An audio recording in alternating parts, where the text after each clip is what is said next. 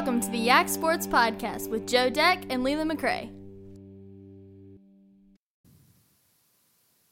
Welcome into another Yak Sports Podcast. I'm Leland McCray. Joe Deck with me, like always. We are recording on Memorial Day, so just to kick off the show the right way, we want to take this time to thank service members for their service and remember those that gave their lives. So just to say that right off the top, because that's what we've been doing all day, all weekend. And it's always nice to make sure we have this day to do that and actually think about that.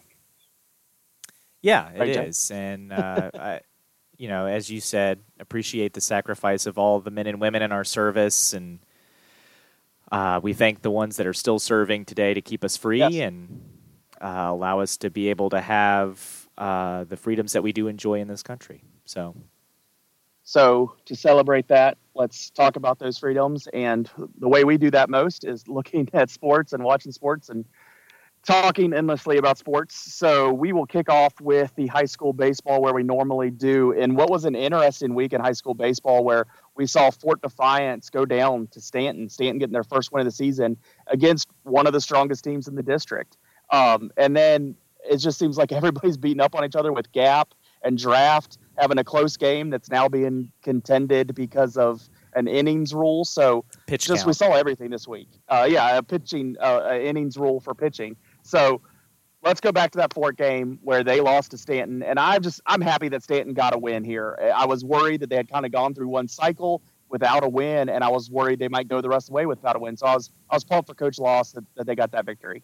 Yeah, it's a big win for Stanton, for sure. For Fort, it kind of was just part of a bad week. Fort did not have a good week. They lost a lot of games. The district got away from them a little bit this week. In fact, it's to the point now where I kind of like Wilson after this first cycle to be able to come out and win the district.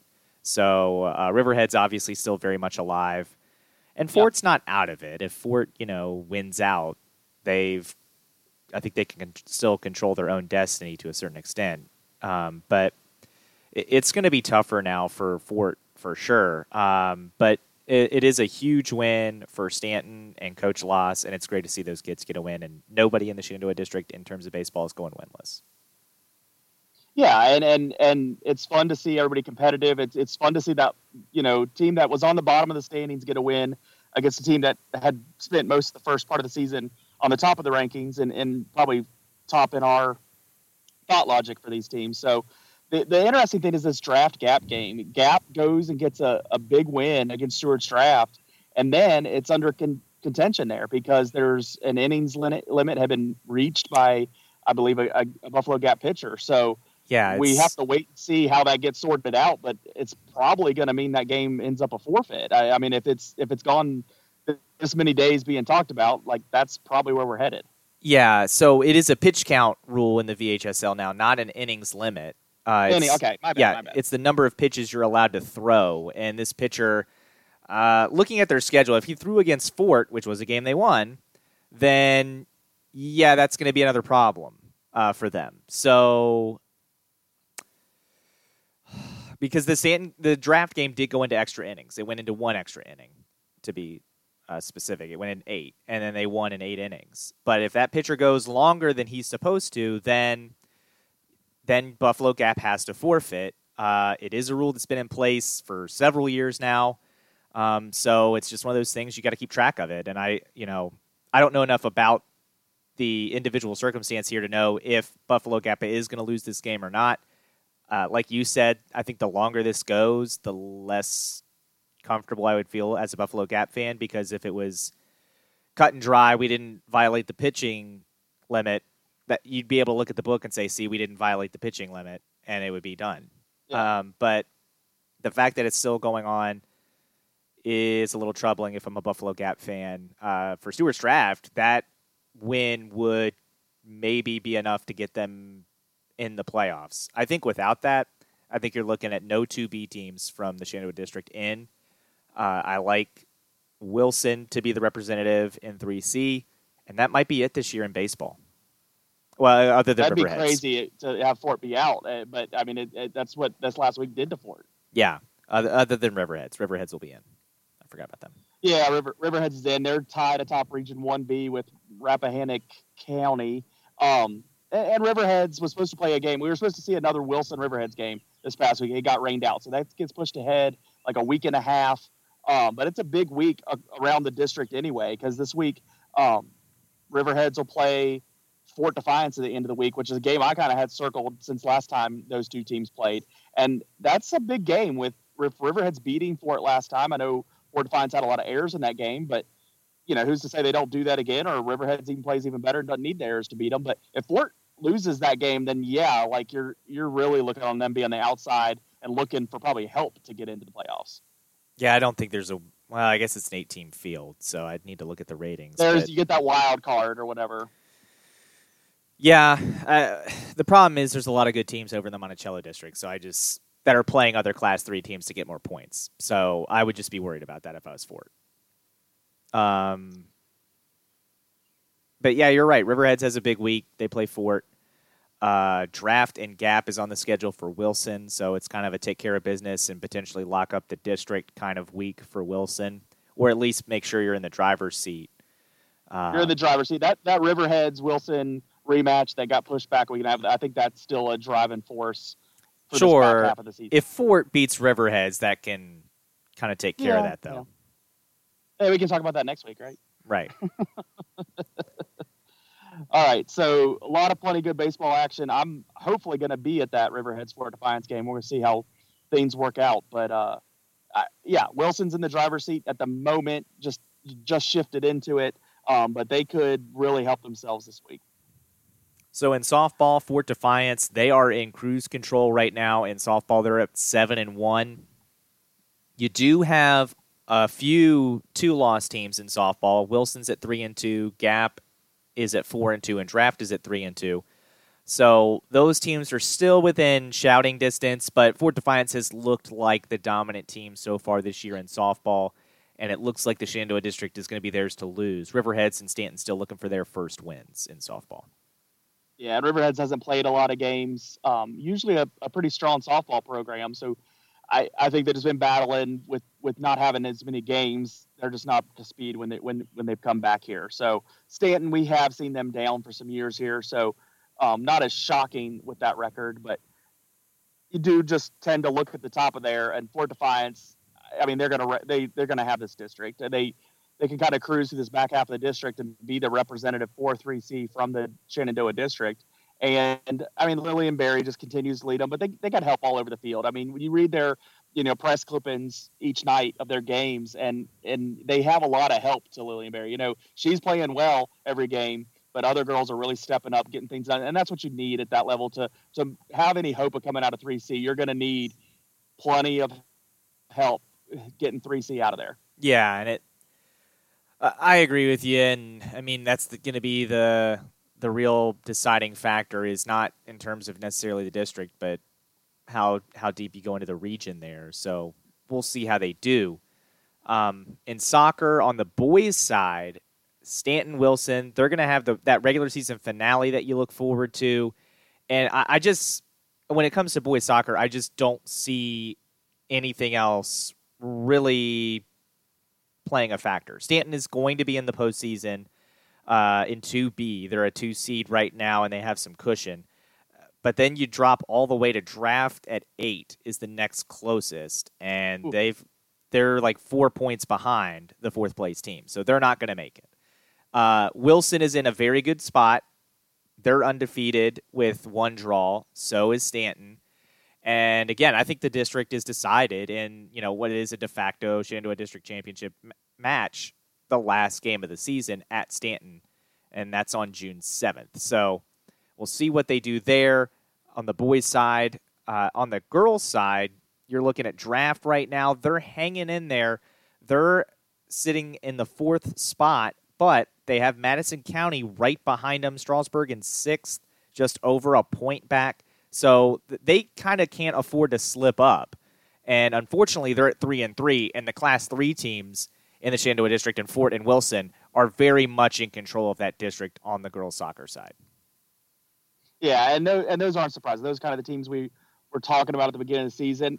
Probably being as clean as they are, it might be like what is eye opening, and that's good. I mean, that's showing their domination against teams that just aren't up to par with where they are. And the Shenandoah District Soccer on the girls' side is just not the strongest. So those teams are doing what they can with that competition, and we'll see what they're able to do in the postseason. They also will have kind of a de facto championship, although Fort did beat Wilson at Wilson 2-0 to kind of be undefeated. Wilson's girls have that one loss, but they play again last game of the year. That's June 9th for the girls' soccer. So, moving to other sports going on at the college level, let's talk about softball. Virginia Tech softball was in the Super Regional. They won Game 1, and then Game 2 didn't go great, and Game 3 they couldn't pull out, and UCLA is the number 2 team in the number 2 seed in the region, or number 2 seed in the country for a reason. And Virginia Tech, unfortunately, despite winning that first game, couldn't find a way to win either of the last 2. And I think from watching this weekend, I think to beat those really elite teams, you're just going to have more than one pitcher. I think to win at this point in the season, having a second pitcher is, you would think, a standard and what you got to have. I think there's ways to get by. We'll talk about that in a second. But against UCLA, against that, perennial all-time team, what they are, you're going to have a second pitcher. And Virginia Tech didn't have that. They had a really great pitcher. And then also, I will commend their coaching staff at having that team ready to play against that ace pitcher from UCLA and came out firing and really put a beat down on UCLA that first game. But UCLA, kind of rose to the top after that and took care of business. And it was fun. It was fun to watch that team, watching between them and JMU, who we'll talk about here. I had a lot of fun watching that this weekend, last 2 weekends. And I'm sad that we had to lose Tech, but that UCLA team really is good. I loved seeing them on their heels on Friday night. I loved seeing them or Thursday night, kind of shocked that they were getting beat so bad. And the announcers came into that game all prepared for UCLA just to dismantle this, unseeded team. And UCLA got their butts beat. And that's what I love about baseball, when you can get the surprising outcome there. But to do it multiple games is even tougher. And Virginia Tech lived that this weekend. Yeah, I mean, I don't know. I didn't watch the first game, so... Oh, it was a beatdown. It was awesome. Yeah, and I can't comment. I know you in your group texts, and then you shared some of it, was saying that the announcers were being pro-UCLA. I mean, I do think some of that is they know UCLA is the better team, so... Yeah. I don't know. When we're beating them down, it was hard to hear that. If we just could have come back in one of those other 2 games and had anything go for us, it would have been very satisfying. But it didn't go that way. Yeah, but let's talk about the team from Virginia that is still alive, and that is JMU. They went, remember last week I said being the number 2 seed in Knoxville was actually a blessing. That's a region you can win. They did. Now you get the 8 seed instead of the 1 seed, and they beat Mizzou.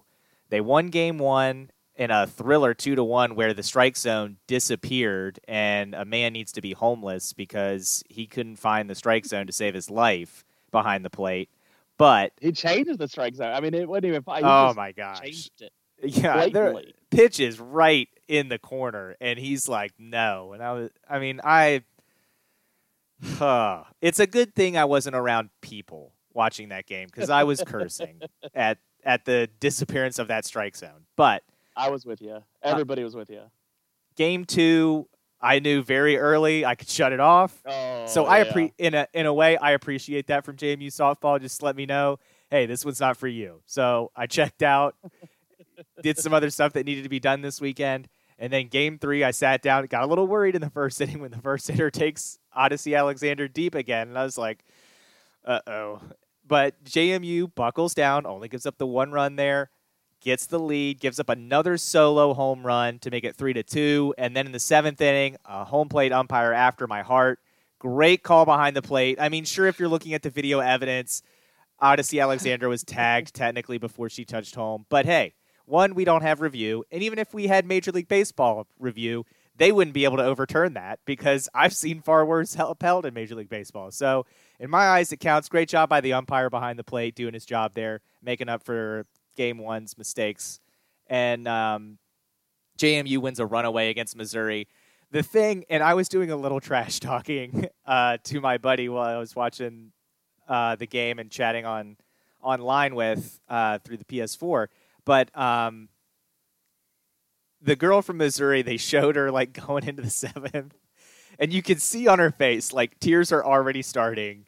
They're down 7-2. They haven't even like gotten it out yet. They haven't started the bottom of the seventh, but the tears are starting. And I said, look at her. She knows what's about to happen. She knows they've lost. This is what sports is all about. The pain of defeat, especially after you were talking trash about how we only have one pitcher.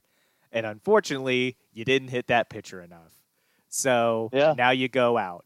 And of course, she's the final out, which, chef's kiss. Now, she did rip a ball, but right at the third baseman who caught it.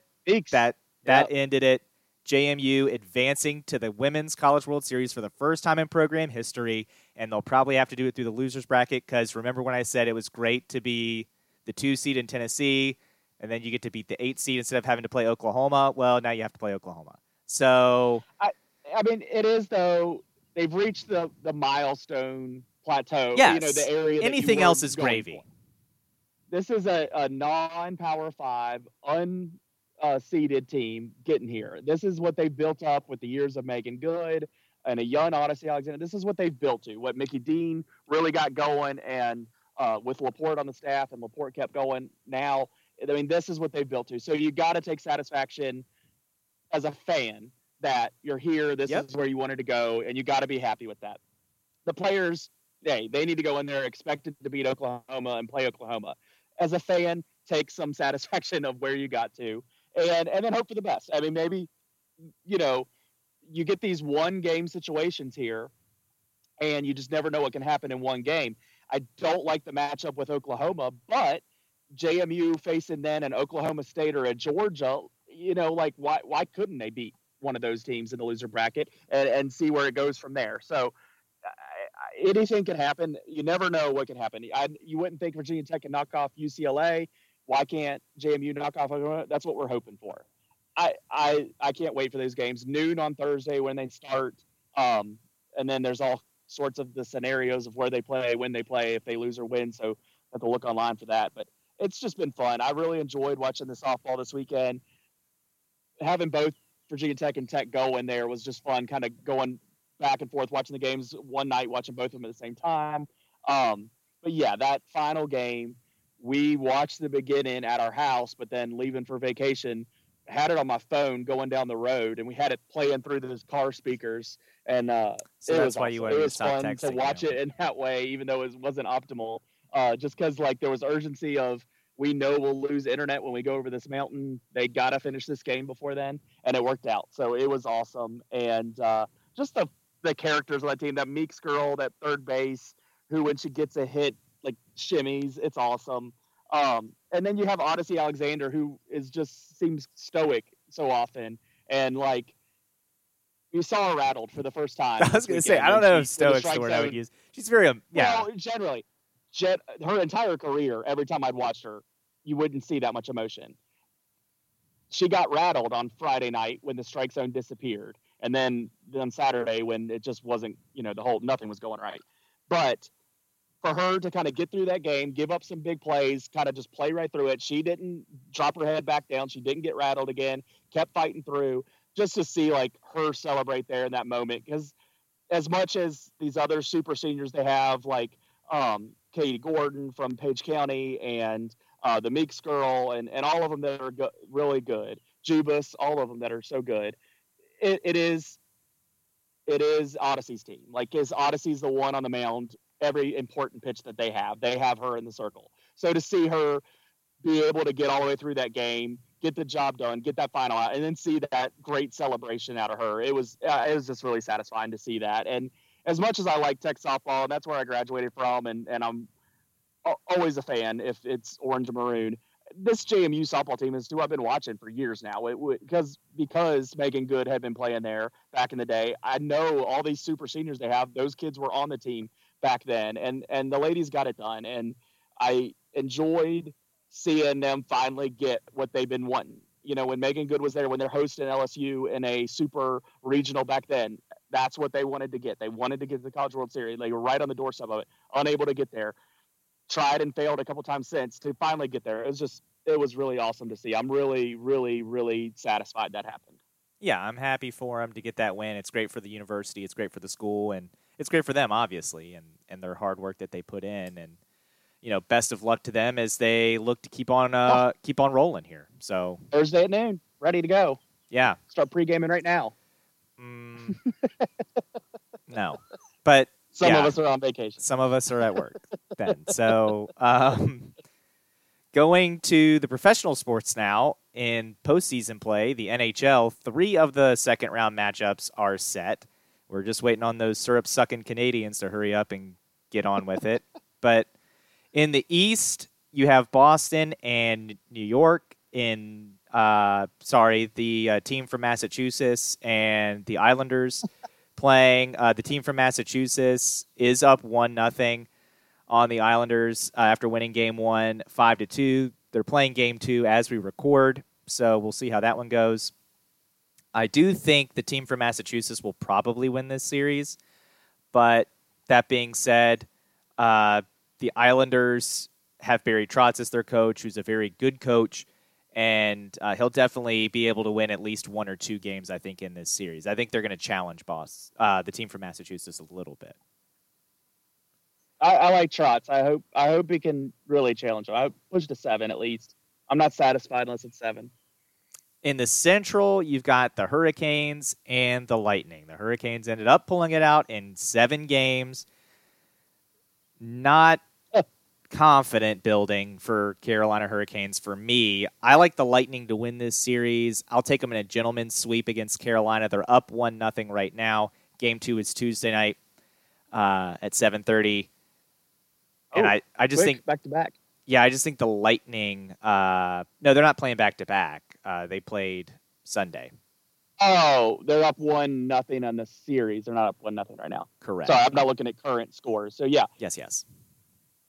So, I like them in a gentleman's sweep. I think Carolina maybe wins a Game 3 or Game 4 at home, but I don't think they're winning a single game in Tampa Bay. I mean, you called Tampa Bay as soon as they got like a game on the Ice Cats there. You were like, oh, they're playing pretty good and it's the defending champions. Like they kind of woke up. And they got 2 of their players back. Yeah. So you were right on them.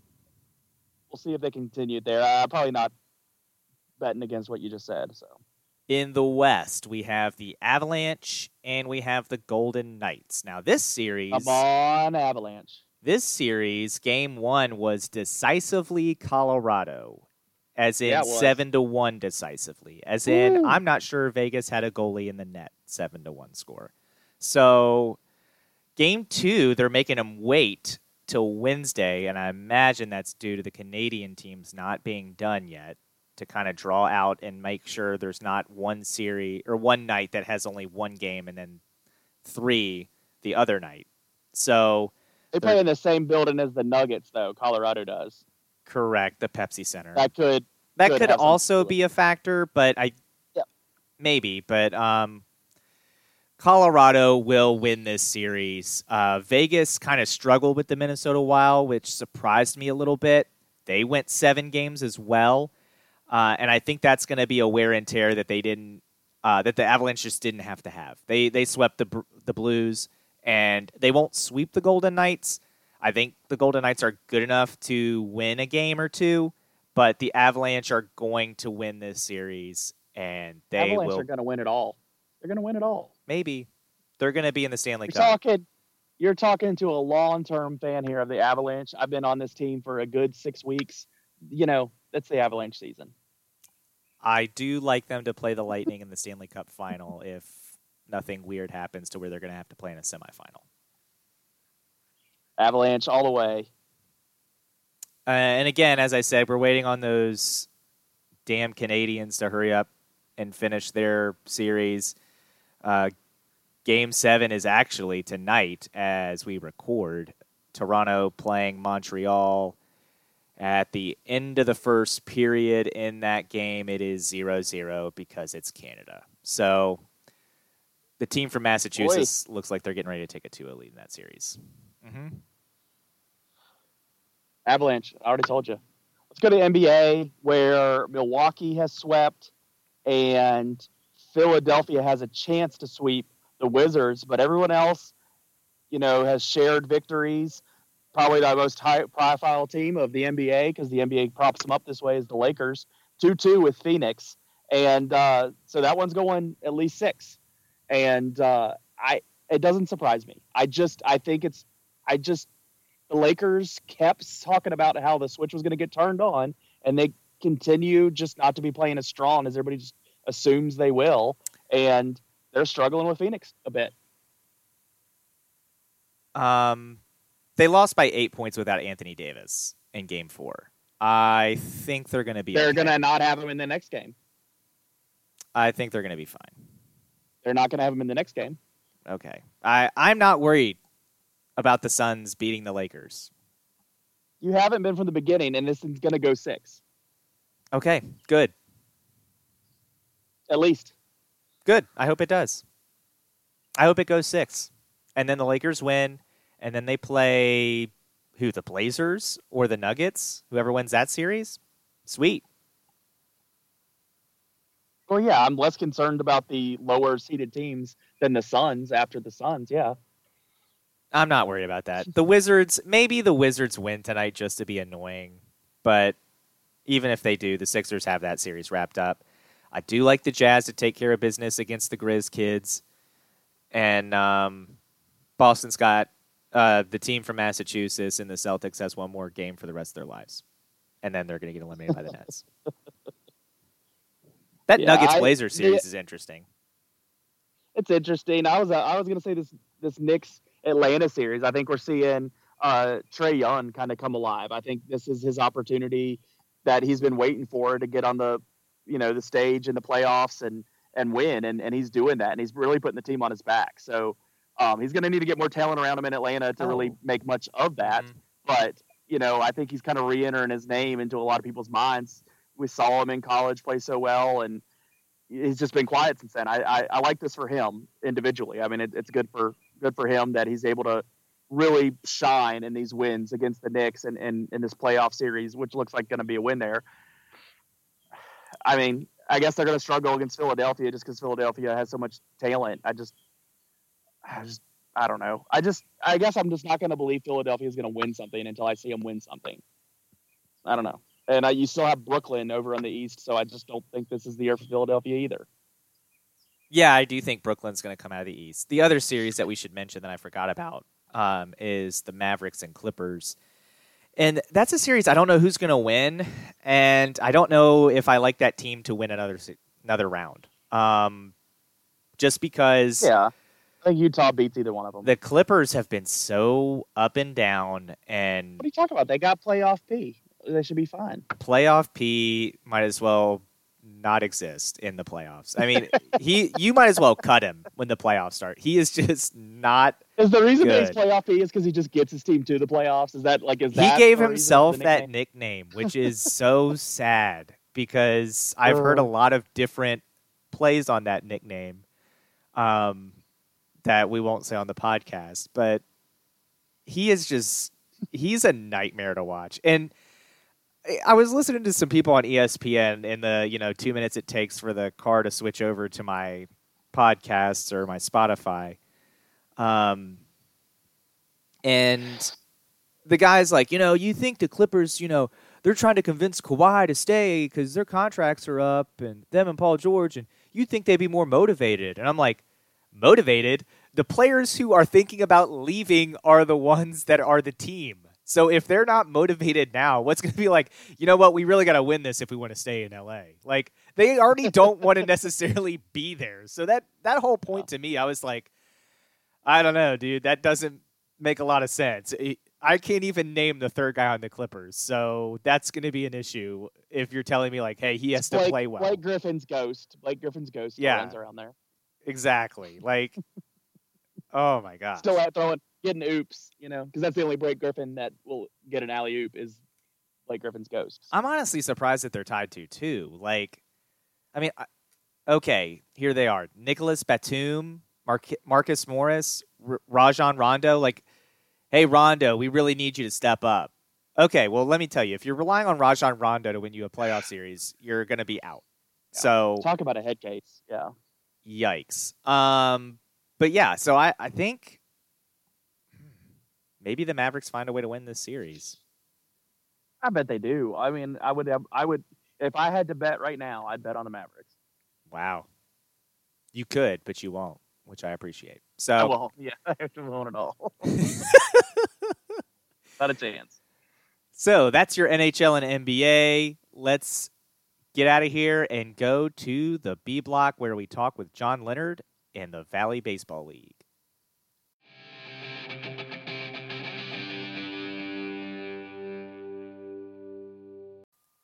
And this week on the Yak Sports Podcast, we have John Leonard from All Things Valley League and the Valley Baseball League itself with us. So, John, let's preview the Valley Baseball League. Let's just ask you straight out the gate, who's winning? Who's Joe putting his money on? The Waynesboro Generals are going to win. Really? Ooh. Okay, John. I like it. Was not expecting Waynesboro Generals. I don't like it at all, but I like that you gave a solid answer, and it's a local team, so that's good. I can now use the rest of the season to pit against them and make sure my Braves beat them and talk them up. So there you go. So who will the Waynesboro Generals beat in the Valley Baseball League Championship? Strasburg. Okay. Express. Yeah. Yeah, the Express will make the finals again and come up short again. Yes. I mean, I might as well go whole hog on this, right? Like, yeah, sure, definitely. exactly Well, this is official. Yeah. I mean, it's going to be recorded. We'll go back to it. We'll reference it at the end of the year when we bring you on again. So, and it holds you in regard or holds you in shame, depending on the results. That'll be good. Yeah, I'm just glad Great. you knew straight out the gate, like, this is it. This is what we want.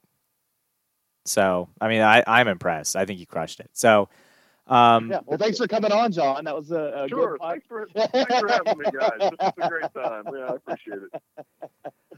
But seriously, we do want to talk to you now about with what makes Waynesboro so good. Why Waynesboro? Why Waynesboro? Well, we might be dealing with a recency effect here because I just talked to Coach Zach Cole yesterday or the day before. They have a really, really deep staff coming with some really good arms that are going to start for them. And then on paper, they have an amazing lineup. Like I think that this, I've done the previews now for 10 of the 11 teams, and I think this lineup looks like the best one that I've seen of all of them so far. And we know that Zach has the history as well. He won the title with Newmarket in 2018. 2019, Waynesboro set the franchise record for best winning percentage. I think they're going to be really, really good. But with all that said, the Valley League usually comes down to how well can you replace the guys that you lose. Mm-hmm. It's typically who does the best. But so far, I'm most impressed with what I've seen from Waynesboro. And starting out deep to begin with can only help that. If you're losing some guys, you still have good, solid talent coming in still on the roster. That's great. So, what makes Strasburg so strong this year?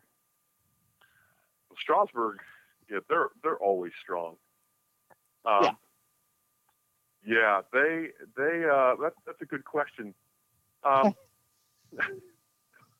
I think that what the Neils do up there, like they just kind of have it down. And what I've noticed more and more in the Valley is the teams that have consistent leadership year after year tend to be the better performing ones. And I just think the Express, they've got some really good hitters coming as well, and some good arms. And then they've got George Loss up there, who's going to be their coach, and I'm really impressed with him. I think he does a great job. I think that he'll get everybody playing together. Yeah. Interestingly, too, the Express, they have two incoming freshmen this summer. So 2 guys that haven't played in college yet. A pitcher who's going to Oklahoma and an infielder that's going to Kentucky. And that's going to be really interesting as well. So another name that leaps out when I'm looking at your preview for Strasburg here that you've done, and I recommend folks check out at thevalleyleaguebaseball.com for all of them as John works through them. But you're talking about Cam Irvine, who played in Harrisonburg, is now coming to Strasburg. He is. And he's a Spotswood kid. He is a local kid, yeah. And is really coming on at High Point. George was impressed with how Cam has been playing lately. He might be coming into the summer on the upswing for sure. And then his dad is going to be hanging around the program too, and that does nothing but help, I think. So it's just a double question. There's 2 why not them questions from me. The one is my heart. Why not Stanton? And so let's just stop there, and then I'll have one behind it. Why not Stanton? I saw your preview, and I liked what I saw. Like the guys are turning for Stanton, and then and maybe this doesn't relate to assumption of victory. I like the local guys playing, and especially Grant Painter coming from Riverheads, being a Riverheads guy. I like that, and they had a kid from Gap coming. I like the mixture of the returning talent. I liked what I was seeing, and the local talent going to be on that roster. Yeah, I think Stanton is going to be fine. And I don't, and Joe and Leland, you guys know that I don't operate, like I'm not going to tell you why Stanton isn't going to win. I'll tell you what is good about their team. Love it. I mean, these words. These are all amateur players, right? Like I do everything I can to build them up. No, I really like what Stanton has coming back. They have more returners than any other team. They've got 6 of them. Including the pitcher that they thought was their best pitcher in 2019. And then their glue guy from 2019, who was Ryan McCarty. He's coming back as well. And then Joe, do you remember watching the playoff game when Paredes hit the 2 home runs? I do. He's back. He's coming back as well. So they have a really, really good crew coming back. And then I really like their coach too, Caleb Abney, who is new to the Valley, but was in the minor leagues as a hitting coach, and has been at Covenant College the last couple of years as a hitting coach as well. I think they're in good hands there. So my other one, I'm jumping in on you, Joe, and then I'll get out of your way. But the other one is Charlottesville. They've put on a lot of winning since they've become a team in this league. What led you to say the other teams instead of them? What are you not seeing there that would have put you over the edge? Is it not enough returning talent? Is it not enough pitching? What are you seeing there? No, I just picked Waynesboro because I think Waynesboro is a little stronger, but Charlottesville is going to be very good. And if I had to pick like a 1-2 in the South, it would be Waynesboro 1 and Charlottesville 1A or 2. And then in the North, if you want me to finish, I would say Strasburg 1 and probably Woodstock 2. Mm-hmm. Okay. Although I think Winchester is greatly improved this year. I think Jeff Burton and his recruiting over in Charlottesville is amazing. And they have some really high-profile prospects coming from high-profile programs. What's hard to see with Charlottesville is with those kids that they have coming from Mississippi State and from LSU and from Auburn. Yeah. They're younger, so they haven't played as much, and it's hard to say for definite that's what's going to happen. But they have a huge amount of talent coming as well, and I wouldn't be surprised at all if Charlottesville finished first in the South over Waynesboro. So, yeah, it's very nice. I'll give you that. Charlottesville will be very happy that you complimented like that. But you brought up Winchester, and I have to go back to them for a second, just because that's the team I grew up watching when I was young and getting into the Valley League and the Royals. And it's been a minute since they've won a championship. They haven't won since 2004. And for them, what is it that's making you really excited about the Winchester Royals? And is going to have folks being loyal to the Royals again in Winchester. The big thing is that they've got 3 hitters coming from San Jacinto Junior College, Mm-hmm. and all 3 of them put up really, really good numbers in junior college this summer. And I'm very interested to see them. It's Mason Lytle, Mm-hmm. Sabin Zabalos, and Alan Shibley. That's I'm right. not sure if I'm pronouncing their names right, but I think those 3 are going to be dynamite in the middle of the Royal lineup. And you put good sticks up there at Bridgeforth. Did I say the name right? Bridgeforth. Yeah, Bridgeforth. Yeah, which is a hitter's park and always has been. I think they're going to put runs on the board. All right.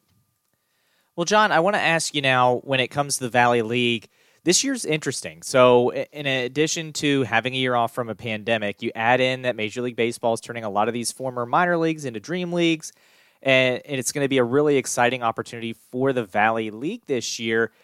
When you've talked to some of these GMs and owners of these teams, have they said to you that they've had a problem in getting players in this year? Or are they getting about the same level or better than they're used to? It does not seem to be an issue this year. We are losing players, but that happens every year. I think with the extra years of eligibility that have been given to college athletes, there's a bigger pool out there this year. So from what I've been hearing from folks, that they think that there's more talent coming to the Valley this year than what might in a normal year, like say 2019 or even 2020. So it feels like this is going to be a really high quality year. Good. Maybe I feel like that every year, but this year feels like it's real. John, I appreciate that you're an optimist like I am. I think we need to combat Joe and his negativity, even though I started asking you, why not these other teams? That kind of positivity is what we need more of on this podcast. So I'm glad we have you on for it, and not just Joe saying, how umpires need to be homeless, even though I agree with him with some of these softball ones. So. Well, I think the starting of the Valley League season is just really exciting to me because, I've done all of these previews and I can see that each team has some quality players coming and you just don't know what's going to happen. Who is going to be the guy?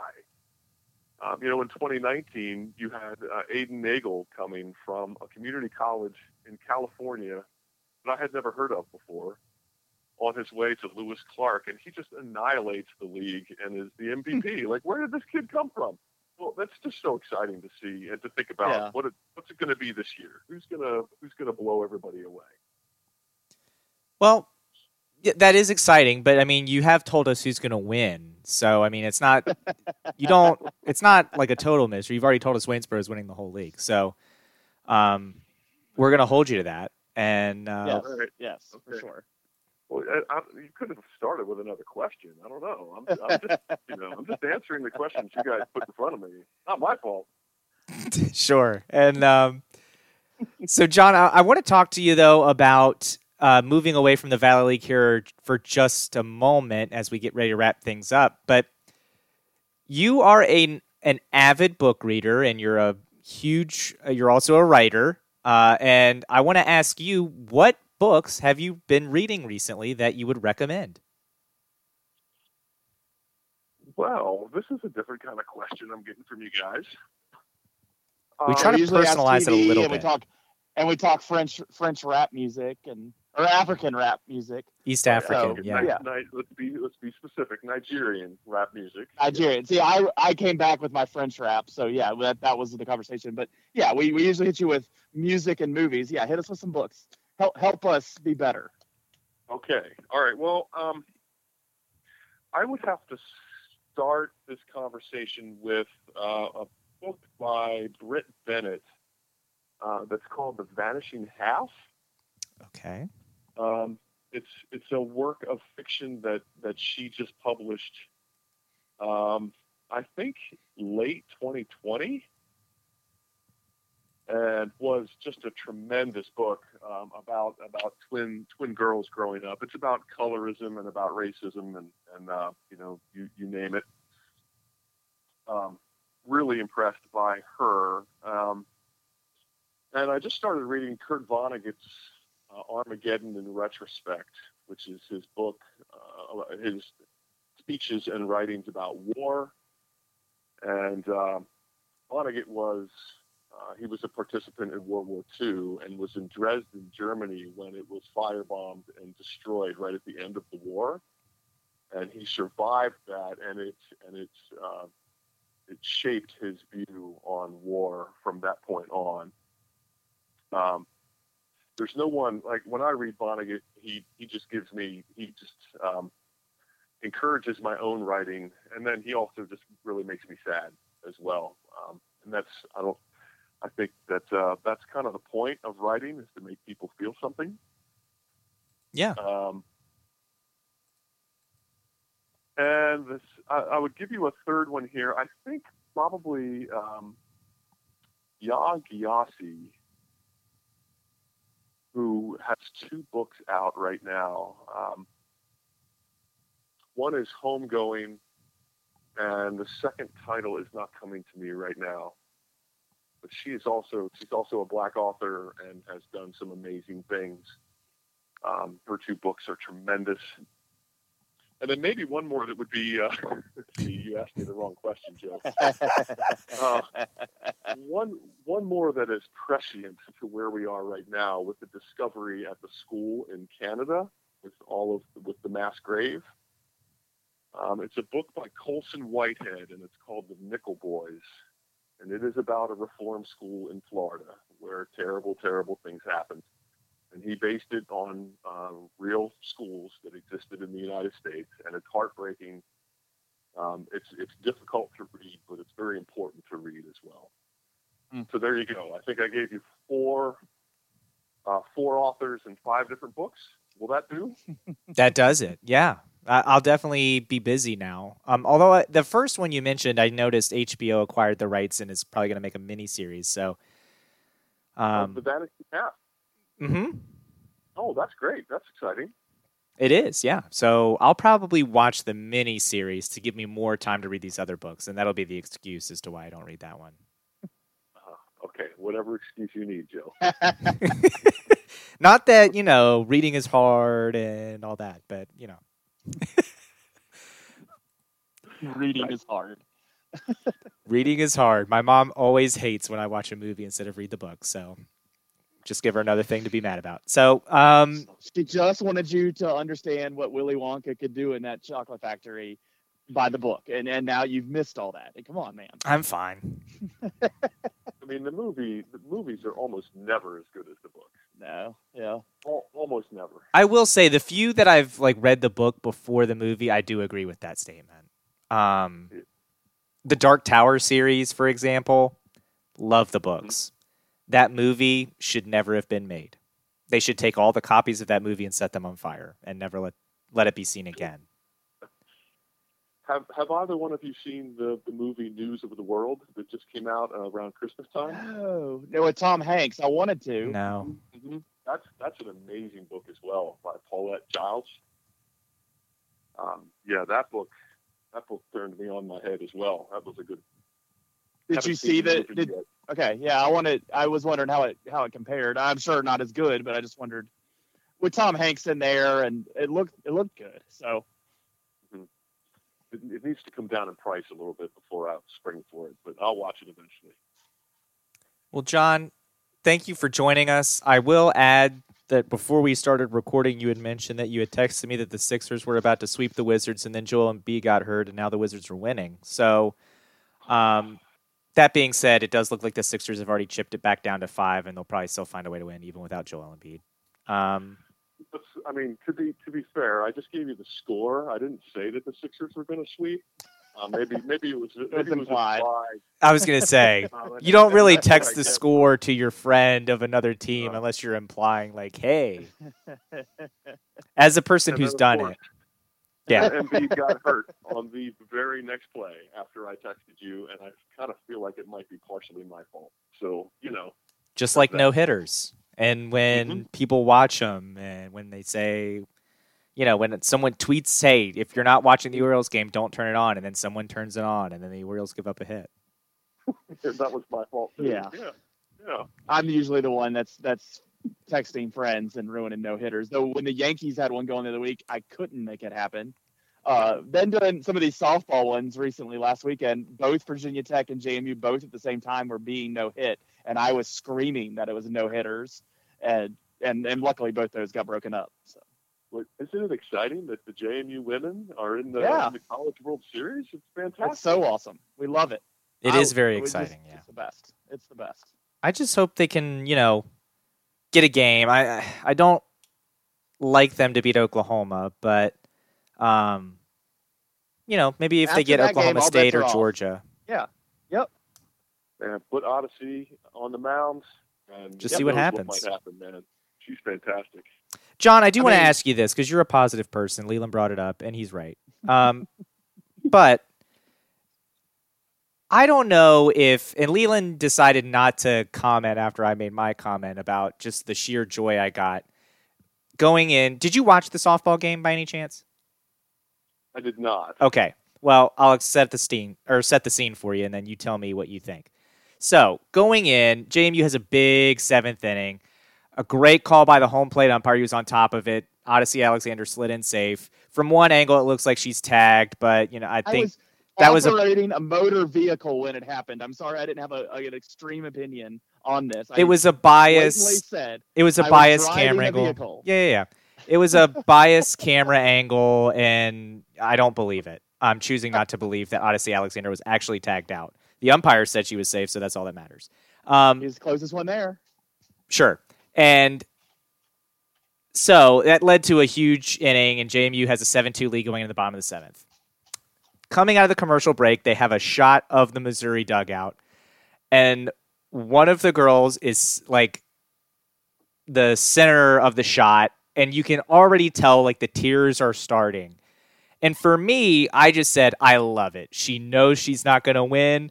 I love this. One, because she's playing JMU, and she already doesn't have the confidence that they're coming back, which I love. Two, it's just raw emotion, and that's sports, and that's why I love it. Very similar to my comment about having my heart ripped out of my chest as a Capitals fan every year in playoff hockey. But what is your takeaway? Do you ever watch sports and like see the opponent, just the defeat on their face, and just be like, okay, good, we got him? Is that just me? My word. This is classic Joe. I have had that feeling when I've watched. Well, I cannot remember the specific case. I remember watching, I think it was a basketball game, maybe a college basketball game, where a team was down, and then I watched them start to bicker among themselves, and I said, that's it, it's over. But I can't remember a time where it was really with emotion like that. My favorite that I can think of is we had Grievous Vasquez from Maryland. He was playing at Virginia Tech, and it looked like he was near tears at the free throw line. And they were like right in that game. There was good Maryland teams with him on it, and we beat them that game because that kid just lost it emotionally. It was awesome. But see, I'm not talking about like saying anything mean or anything to make them cry or get in their head. We were saying some mean stuff. That's what I'm saying. Like, this is different. This is just JMU is beating them and has crushed their will. You hear football coaches especially talk about that all the time. Like, oh, we got to crush their will, break their will, make sure they don't want to come out here, blah, blah, blah.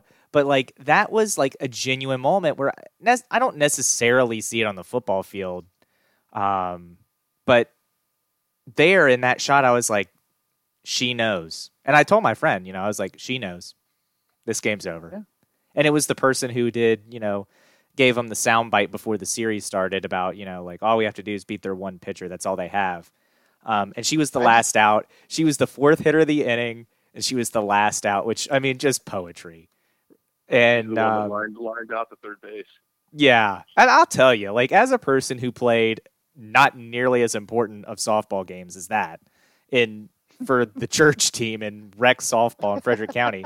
Like, I hated the feeling of going up, being like doing the math and being like, oh, I've got a great chance to be the third out of the inning.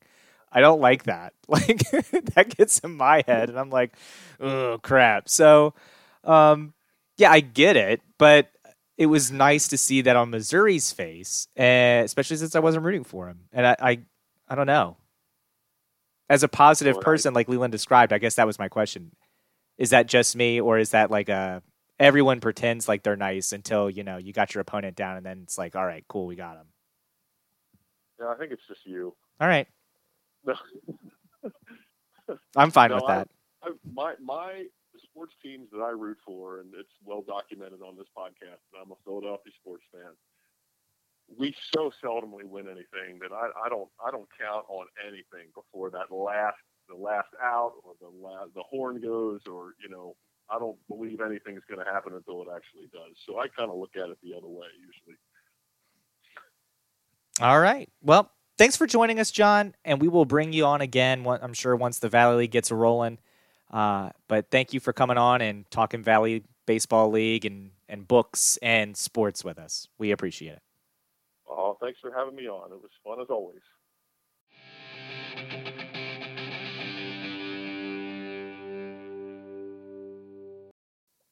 D block time here on the X Sports Podcast. Again, thanks to John Leonard for coming on, and I would say just putting up with us. I think that's probably the best way to phrase that. Yes. But really looking forward to the VBL season for sure. So glad we could get some insight there from John. But let's talk about us here in the D block like we normally do. I'm going to go first, Joe, and talk about what's dominating my life. And something dominating my life is, a year ago, a lot was going on in the world. But we also had, we talked about a lot on the podcast a year ago. We had a whole episode dedicated to the topic of, what was going on with the civil unrest, and rightfully so. We saw video of a police officer who has since then been found guilty of murdering a person on the street and going well above, justice. And that's why we have civil unrest. And I think a big thing for people like you and I coming out of that is, we talked about on the podcast was listening and talking and being open to conversations and experiencing topics of conversation that are different than what we're used to, and being able to learn from other people. And it's just hard for me to think back a year ago and then not recognize recently making mistakes and stepping on my tongue on the podcast and saying things not the way that don't represent the way I feel. So like last week on the podcast, talking about a player, I'm trying to say I don't like the player, and I'm going for some kind of cut down that doesn't even make sense. I completely don't portray. I'm trying to say I don't like a guy because he's a head case and he's just not my favorite player, and I'm bringing in terms and descriptions that don't even apply and don't even make sense, and it can only be taken as offensive remarks. So like, I think a big part of what we had a year ago is being able to, moving forward, like, understand yourself and view yourself and understand when you're wrong. And like, that was a time I was wrong. And there's only one way to hear that criticism or hear that pointed out and learn from it, not make excuses and move forward. So part of me saying that this week is acknowledging that and owning it. And, that happened and I was wrong, but like also, putting my money where my mouth is. A year ago, I sat on this podcast and said how we all need to be listening to each other, how we need to learn, how we need to analyze what we say and what it means and do that. And so, that's where we're at. And I think moving that conversation forward and looking at where we are in a year, now we have a guilty verdict for that police officer, which is not a solution, but it's progress. And you have, these things still happening in the world, but the reaction does seem different than it was a year ago. And you see people listening to the idea that how people are being treated in this world is in this country is not correct. And so I'm hoping we're progressing, but you're still going to get reminders that either yourself or the world is just not progressing or always perfect like you expect it to be. So, yeah. What's dominating my life? I will talk about the Baltimore Orioles. And a team that I probably just need to cancel the MLB TV subscription for the rest of the year and not worry about. Give me back my money. John Means threw a no-hitter a few weeks ago, and when he did that, that moved the Orioles to 15-16. One game under 500, very much in the division race. And since then, the Orioles are now 17-37. So we've won 2 games. We have lost 14 straight, which is the longest losing streak in baseball. And we have, let me just confirm, worst record in baseball. So, not great. That being said, I understand it's a rebuild, and I keep trying to remind myself it's a rebuild. Don't get upset. Don't pull your hair out. But sometimes when you're watching games, it's just so hard.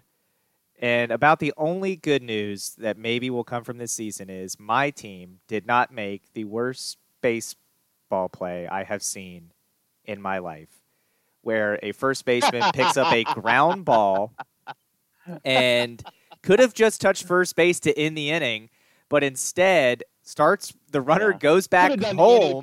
Anything different. The runner goes back home, Javi Baez, and the first baseman starts playing along and running him back. And when he's doing it, I'm like, okay.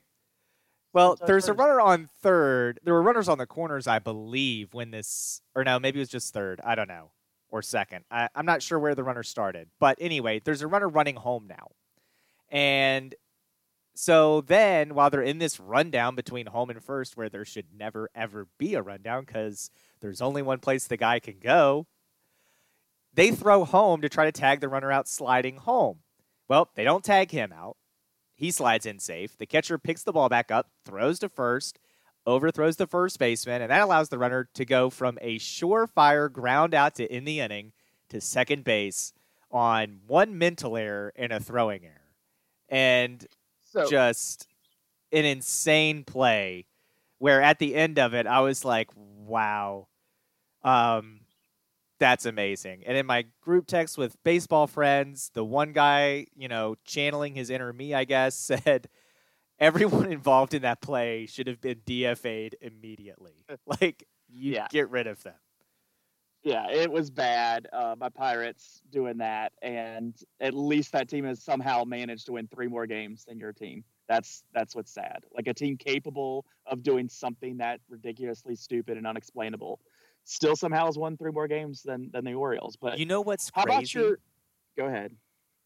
The Baltimore Orioles have scored as many runs as the New York Yankees this year. That team might be in trouble. I hope he gets fired. I hope Boone gets fired. I don't like him.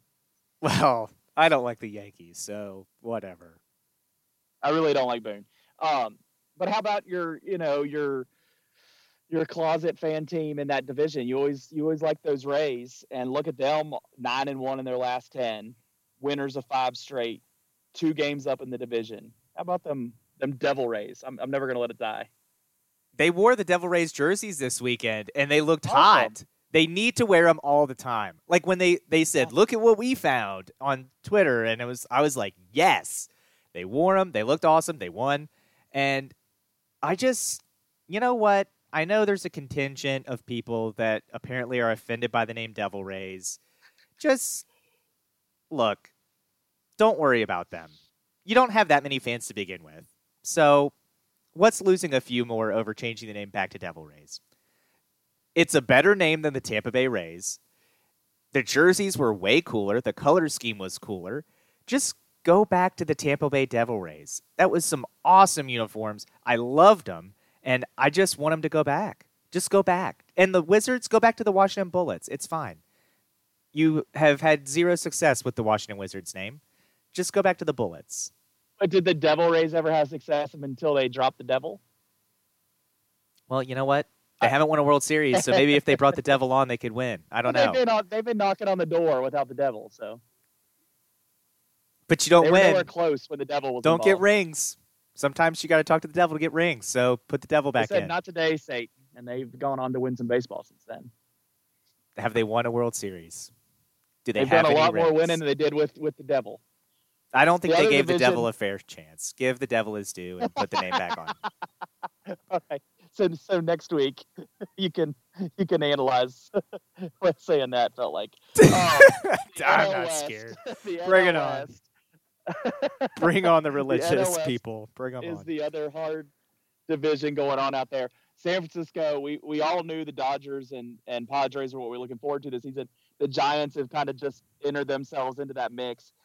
Do I see in September this being a 3-team race? Probably not. But I'm excited that here in June and July, we're going to get to see those 3 teams kind of battle it out and see what comes away in that division.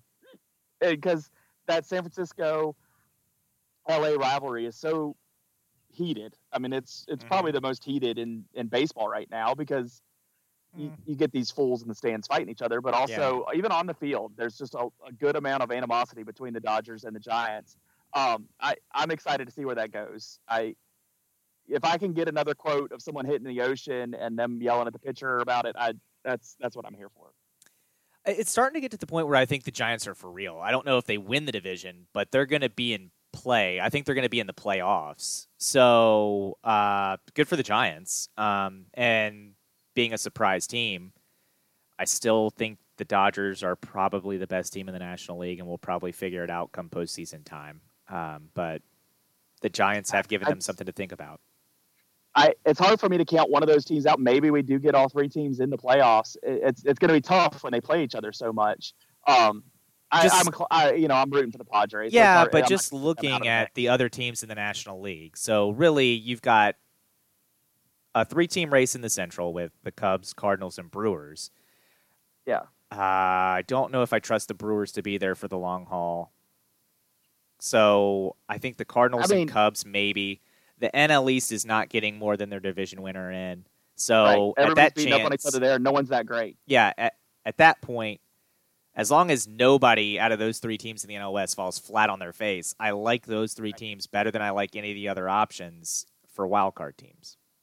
I don't disagree. So I've enjoyed baseball season this year. I will say I was watching a lot of baseball there as the season began. I talked about it on the podcast. I've slowed up just the other offerings, turning it over to some playoff hockey even and basketball some. And then this college softball these last 2 weekends has really dominated what I've been watching, and it will this coming weekend. Mm-hmm. And then I know I'll get into the college baseball. I generally do. So I have cooled a little bit in my baseball watching. Still very much aware, but just not have been watching as many games.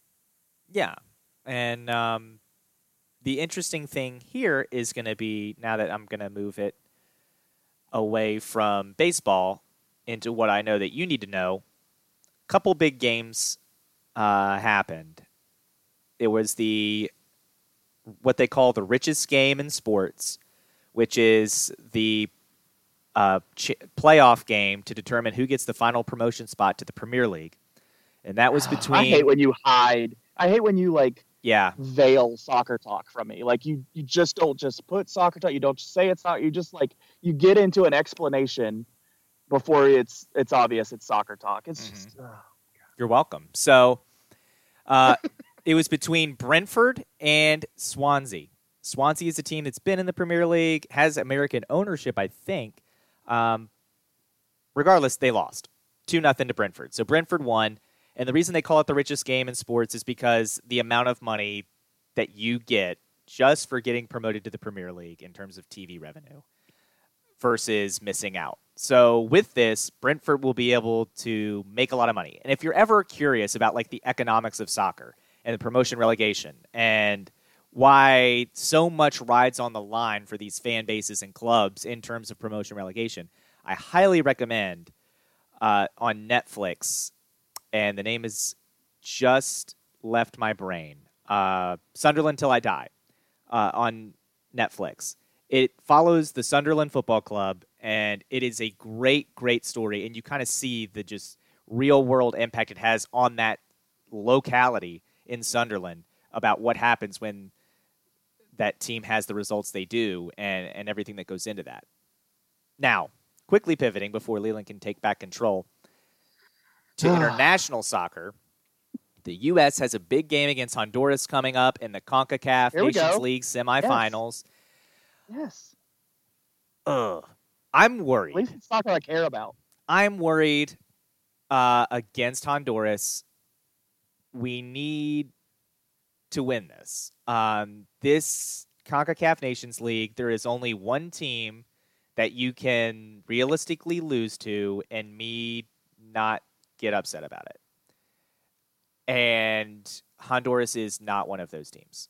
So Mexico is the team, in case you're curious.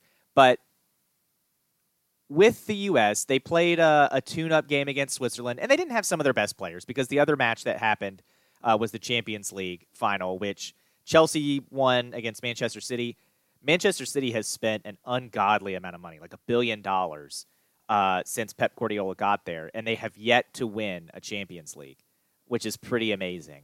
They lost this one 1-0 when their goalie came out on an attack, a beautiful pass in, and the Chelsea striker flipped the ball over him and then slotted it into the net after he leaped over the keeper to score, and Chelsea won that. But Christian Pulisic wasn't there for the U.S., and some of their other top players around Europe weren't there. But losing to Switzerland this weekend 2-1 was a little bit concerning because it's the kind of match that if you're the United States, you don't have your best, but Switzerland doesn't have their best either. So you need to not – that's a game you need to not lose. And to lose that game, now going into the CONCACAF Nations League semifinals, which is on Thursday, I don't know who they have. I don't know who's available. Like, I don't know if they're getting the Christian Pulisic or not. So if they don't have them, I don't like that. It does look like, just clicking on another story here, that Christian Pulisic is on the final, in the finals. So the Final Four of the Nations League, he'll be there. So that's good news. But you can't lose to Honduras, and you need to have a good showing against Mexico. Because if you don't, then the progression is not there. And then you got to look at getting rid of this coach. It's time. The World Cup is coming up next year. It's time to have a strong showing and get ready for that. I hope for that. Surely do. All right, moving over to what has dominated my life, and it's Jeff Wright feeding us good things to talk about on the podcast. Last week we had the Office top all-time Office list that we were able to go over. This week he sends us a tweet, which I hadn't seen that day and reacted to just the same when I saw it the second time. Most program wins for women's basketball. The JMU women are third on that list, behind Tennessee and UConn, the only two teams that anybody can think about when it comes to elite women's basketball is Tennessee and UConn. And that's no disrespect to anybody else on this list that I'm saying that for. UConn and Tennessee dominate. Pat Summitt, Tennessee, Gino Uriema, I've never said his name right, at UConn. That's the class of women's basketball. JMU is third on that list. I just was so proud that they are third on that list. Proud for Kenny Brooks, proud for the women that I've watched play at JMU, including local talent that's been so good. I was just pumped to see that JMU was third on that list, ahead of Louisiana Tech, where they had some great players. They haven't been as really any good recently, but they had their long time there. And then Stanford, Texas. Old Dominion used to be a really strong, very strong women's program. They're down at 8th. But yeah, just to see James Madison sitting at second, I was just so proud that we have that or at third, excuse me, that class of women's basketball in our area, and proud that I've been able to go watch it as much as we have. So yeah, it's been great. I was surprised to see them on there as high as they were. But you think about the Kenny Brook years and the number of years they just went deep, and really didn't struggle in conference and just won game after game. And it's a credit to him and what he built there. And Sean O'Regan's done a good job picking up. You see some teams there behind him that have kind of been able to put it together in terms of Power 5, and you think, okay, that's going to be a challenge maybe. But it's still quite an honor to see them on that list at third. And it's been a great week for JMU sports in the sense that that list comes out. You get national attention for that. You get national attention with your softball team. and you just got to love what they've been able to accomplish. Yeah, and just the women's sports at JMU being so strong. I mean, it's a traditional thing. It's not just something that's happened in the last 3 years, though it has been so great the last 3 years. I think up at the national level, the lacrosse being so good, the softball continuing excellent, here the college basketball that we're talking about, like, and the volleyball. Their volleyball's been great. So I love that my girls get to see the success that they're having up there, and hopefully one day they can, aspire to play for JMU sports if they choose to, if they're into playing sports at a high level, and that we have that level of play close. And, when you talk about JMU, we always go into this conversation when we talk about football and them needing to go up and all that. In a lot of sports, I'm not worried about JMU when they go up, and it's the women's sports. It's the basketball. They're going to hang in a lot of conferences that JMU would realistically go to. They'll be fine in basketball and softball, and lacrosse. Like that could really carry them into a new conference and give them, program success, school success. And I think it's awesome. I love it. And really quickly, in terms of college baseball, that regional bracket came out, and I think I saw Matt Hatfield, who we've had on here before, name will be familiar to listeners, said that if his numbers were correct, that this year broke the record for most in-state schools in the NCAA baseball regionals. At 4, you have Liberty, you have UVA, ODU, and I think Norfolk State was the other one. So Liberty is the 3 seed in the Knoxville region, just like softball. JMU is not in that regional, though. Good news for Tennessee. Duke is the 2 seed that they're going to have to worry about there. Looking at the other in-state schools really quickly, VCU actually was in there. They are going to play so then we must have 5 because I know I saw ODU. Yeah. So we have 5. Okay, new record. VCU is the 2 seed in the Starkville regional. So Mississippi State is the 1 seed there. You have the Columbia regional, which despite being the 1 seed, ODU is not hosting. They're going to South Carolina, who's the 2 seed. UVA is the 3 seed in that region. So we'll see what happens there. I'll be UVA got playing a lot better. The UVA wasn't spectacular all season, but they got playing a lot better at the end of the year. I'll be pulling for ODU there. Norfolk State is in. They're in the East Carolina regional. I don't know. I think I'm going for South Carolina out of that region. I don't mind South Carolina. Greenville, no. It's an SEC team. That region, okay, so the Greenville region, get this. East Carolina's in it, North Carolina. Charlotte, North Carolina. Norfolk, pretty close to North Carolina. And Maryland. So that region, very geographically centered. Hopefully Norfolk State wins, I guess. They're the in-state school. Although I don't hate East Carolina. I'll take Norfolk State there. They're not going to win it. I mean, I'll take them, but Sure. Yeah. we would like them to win it, but they're not going to. College baseball, it's really hard for me to pick some teams, too. Because you just look, and for my brother and I, it really comes down to when they're playing, what are they wearing? What do they look like? And, when I'm thinking of teams like the New Jersey Institute of Technology at the 4 seed, look flashy. You better. Because if you look plain Jane baseball, I'm going to root for you to get bounced by Arkansas in a heartbeat. But if you're wearing something cool, then I can get behind the underdog story. Northeastern won the CAA, so they're the 3 seed in that region, by the way. But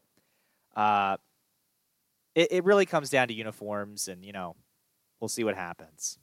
Unfortunately, I wish we had 6 teams in. I wish Virginia Tech, they started off the season hot. They had the bullpen was a problem, home run celebration, but they really fell apart midway through the year and just ended terribly. And yeah, we could have added to the number of Virginia schools. Honestly, if Virginia Tech gets in, maybe that means Virginia gets out, because Virginia was on the line. I mean, they didn't.